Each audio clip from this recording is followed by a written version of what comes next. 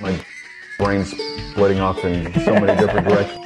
My brain's splitting off in so many different. My brain's splitting off in so many different directions that no one has the answers to. My dad was a shrink. Certain things upset me. And my dad was a shrink. Certain things upset me. And my dad was a shrink. Things upset me. What's the furthest star, and then what's beyond the furthest star? What's the furthest star, and then what's beyond the furthest star?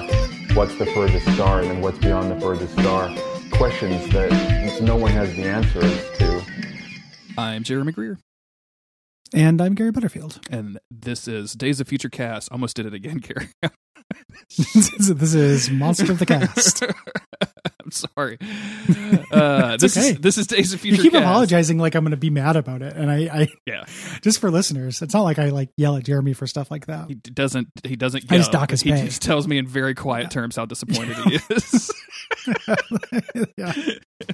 Yeah. I just write a letter. It has to be in writing or it doesn't count. Fucking goddamn idiot. I can't believe you ruined this podcast that way. He ASMRs me. It's what he does. Yeah, I ASMR you a note. I fly out to Louisiana on a jump jet and I leave Post-it notes around your computer. Oh God, with the name of the show. Please get COVID tested before you do that. That's all I'm asking. No. Well, I get COVID tested to make sure I have COVID. And then good. then I do it. Yeah. So, oh man. We're talking about Good Omens Part 2. Yes. Ecstatics Part 2. With a really trippy Mr. Sensitive versus the Anarchist blurry cover. Yeah, I like this a whole lot. There's all kinds of weird shit happening in the background, it seems like, where like he's like flipping around in random poses. Like this is good stuff. Mm-hmm.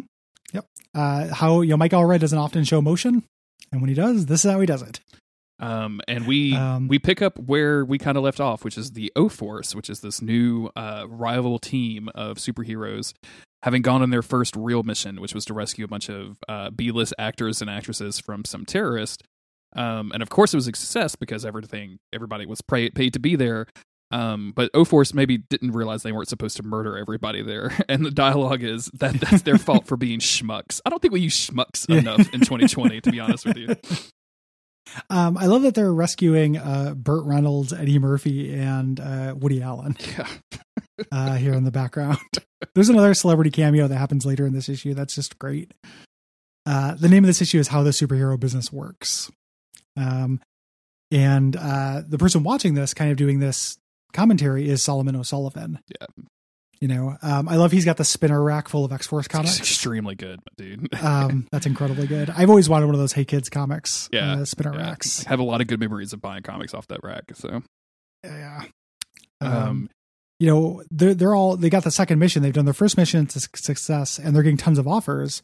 He's turning them down until the right one comes along.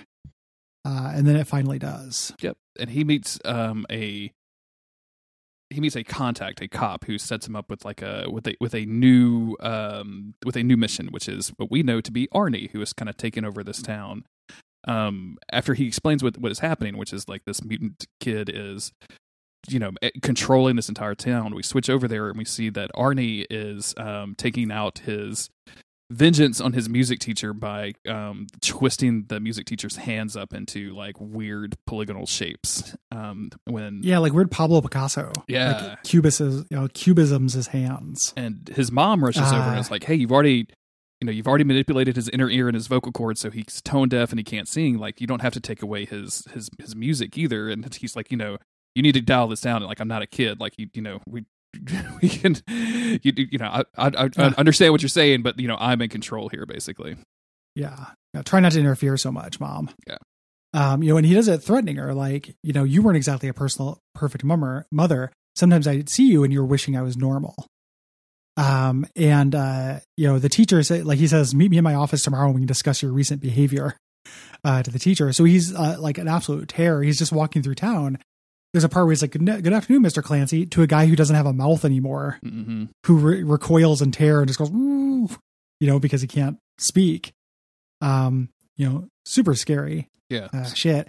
He's also created Britney Spears' head on the body of a Dalmatian. Yeah. I mean, he's a teenager. That's kind of what teens are into. So yeah, just Dalmatian, Britney Spears centaur. Sure. Overdrive going on here.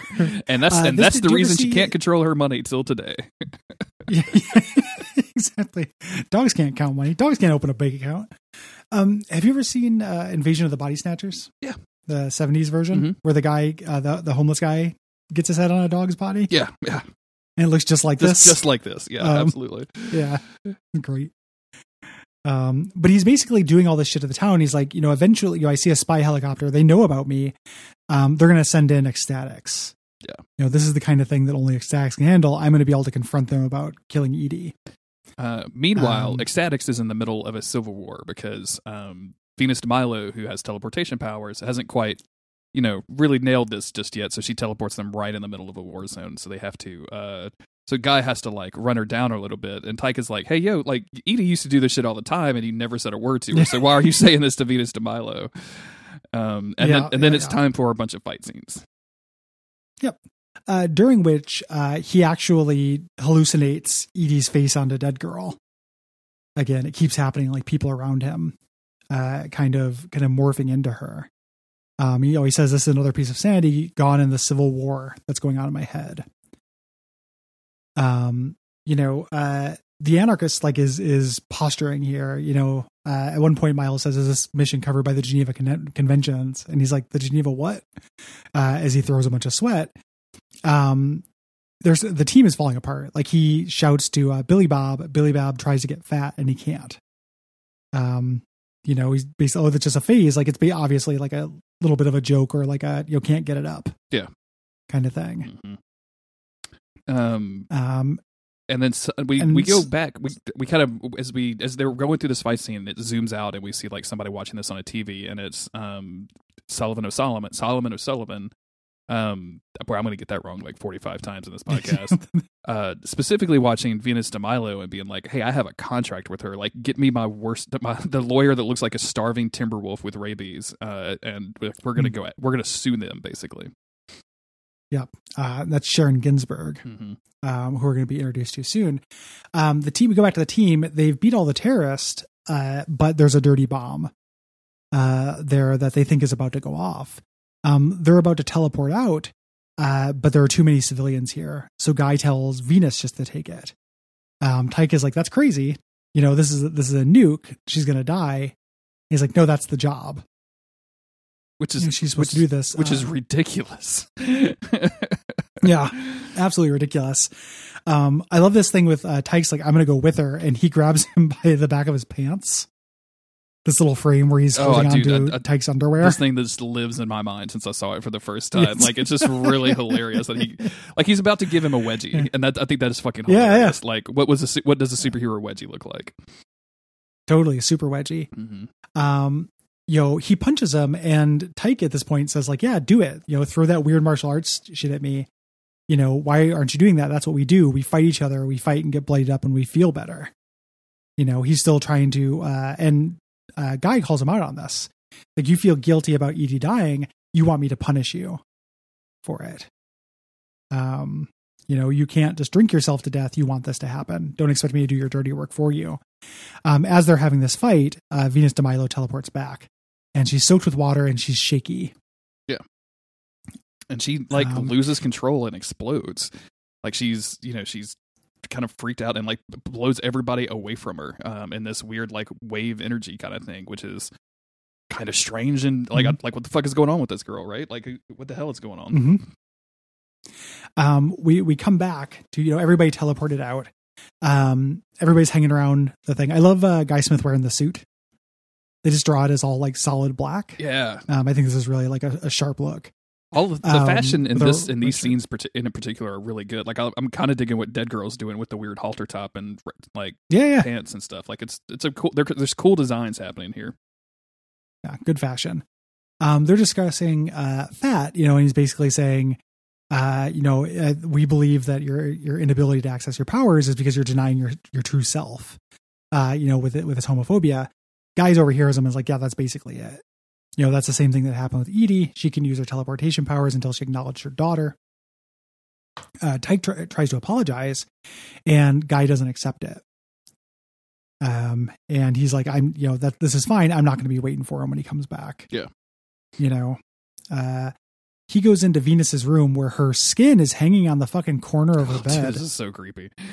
Every morning there's a Venus hanging on the corner of my 4-post bed. This is super creepy. All right, Tom she Waits, is just this, dial it down a little bit, all right? that's Sugar Ray, man. Tom Waits.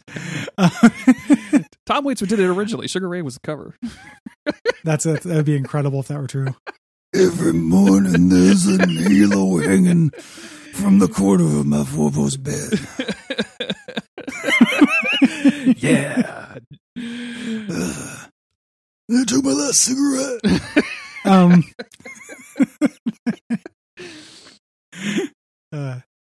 But this is incredible. She takes off her suit and then she lives in this egg, this dialysis machine that cleans between her molecules that Professor Xavier invented. Fucking outstanding. Just absolutely outstanding.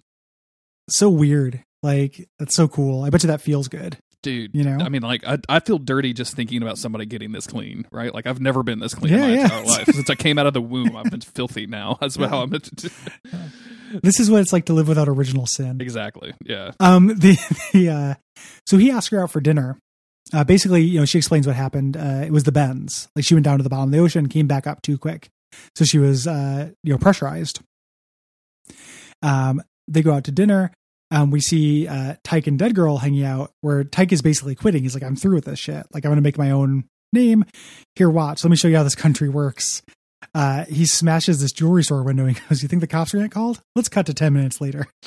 And then it cuts to 10 minutes later as they're congratulating him because it's good publicity. Yeah. He's welcome to smash into our store anytime. It's bonkers. I love that meta. Yeah, and he says, what about you? Do you want to live a little? Do you want to go a little crazy? And we cut over to Venus and Guy at dinner, and it's just people taking pictures, and then they start throwing eggs because all of these Edie fans are like, you're a slut and a whore for stealing Guy and all of this stuff. And Venus de Milo is not prepared for this, and she kind of calls Guy out on this. It's like, you knew this was going to happen. Why did you put me in this situation without any forewarning? And you're not we don't have to be a couple. I wanted to go out to dinner with you because you're the leader of the team. Not because I'm attracted to you. How arrogant are you, basically? Really good stuff here. Yeah, and she's right. Cause he's being a shit. Yeah. Him just being well, this is somehow how it is. And it's you don't have to warn me off you, what is your assumption here? They get interrupted here by Spike, who says look what O-Force is going to do. Here's this town and this mutant kid named Arnie. Mr. Sensitive recognizes that. That's, he's been having these audio hallucinations of him. And Spike reveals the Sullivan thought that he was getting special intel. It was actually one of my contacts. I fed him this bum gig, because rule number 1 is you never go against a kid. Yeah. This is going to be horrible for O-Force. Which we're going to see in the next issue. The issue ends as Sharon Ginsburg comes in and says that Venus de Milo cannot be on the team. Yep. It has a cease and desist. So over the course of this arc, it's going to be, the various members of the team getting kind of, gerrymandered out of it or quitting or anything and then having to be brought back together for this big threat. Looking forward to the conclusion of this arc a whole lot because I like all of the places that it goes. I think it's super interesting. This has just been I know I say this at the end of every single episode we record now, but this is just so good. It's just so easy to read. It's relatable characters. They're doing interesting things. It's not typical superhero stuff, and it's not even specifically making fun of that, which I think is a trap that your Frank Millers can get into. Garth Ennis. Yeah, Frank Miller, Garth Ennis and stuff. Ennis, yeah, it's not it's people that genuinely like superhero stories writing superhero stories that just aren't the normal superhero stories, and I think that's a really important thing. One of the things, yeah, absolutely. One of the things that I like about it is it feels similar to approaches that we've taken on the network for things. I think that Peter Milligan recognizes what is funny and dumb about superhero stories. but still likes them. So it reminds me of like our tack towards the animated series or something, you know, where it's like, yeah, we're going to make fun of this, but also there's genuine affection there. Yeah. So he has real characters. He has genuine affection, but he's also like, yeah, it's silly that like in this world, there wouldn't be Wolverine t-shirts, because of course there would be. You know, what would that be like? Oh, there would be people who take advantage of this just for fame. There would be reality shows about this, like opening the door that Grant Morrison opened by having like Mutant Town and having this expansion of mutants really does mean that there would be this greater culture. And I love that about it. I also love that it is real kind of like X-Men stories that deal with all this shit, but have no, it's freed from like the fetters of continuity. Mm-hmm. You know, like if the X-Men were going to do this story about this kid, like this Arnie kid, they wouldn't be able to do it like this. Like they could do the story like that Ultimate X-Men where Wolverine just goes and, you know, kills the kid, but it wouldn't be this like what's going to happen with him where O-Force goes in and gets slaughtered and has their own little Boys R Us massacre, you know, and we're just innocents. Like I feel like the X-Men wouldn't do that. You know, they would try to prevent that first, or like it would be a lot of like Cyclops kind of angsting about how that was his fault, you know, or, you know, things like that. It would be more serious than this ends up being. Like plot elements and X-Statix like kind of do their job and get out. Yeah. In a way that I really appreciate. Like once you can kind of vibe to the heightened kind of reality and the kind of detached element of it, then like it's very efficient. Exactly. Yeah. You know, more so than even like New X-Men, which I loved, right? But this is more efficient, like because it is so self-contained. I don't think Peter Milligan's like a better writer than Grant Morrison, but I do think that it's like it does go down way smoother.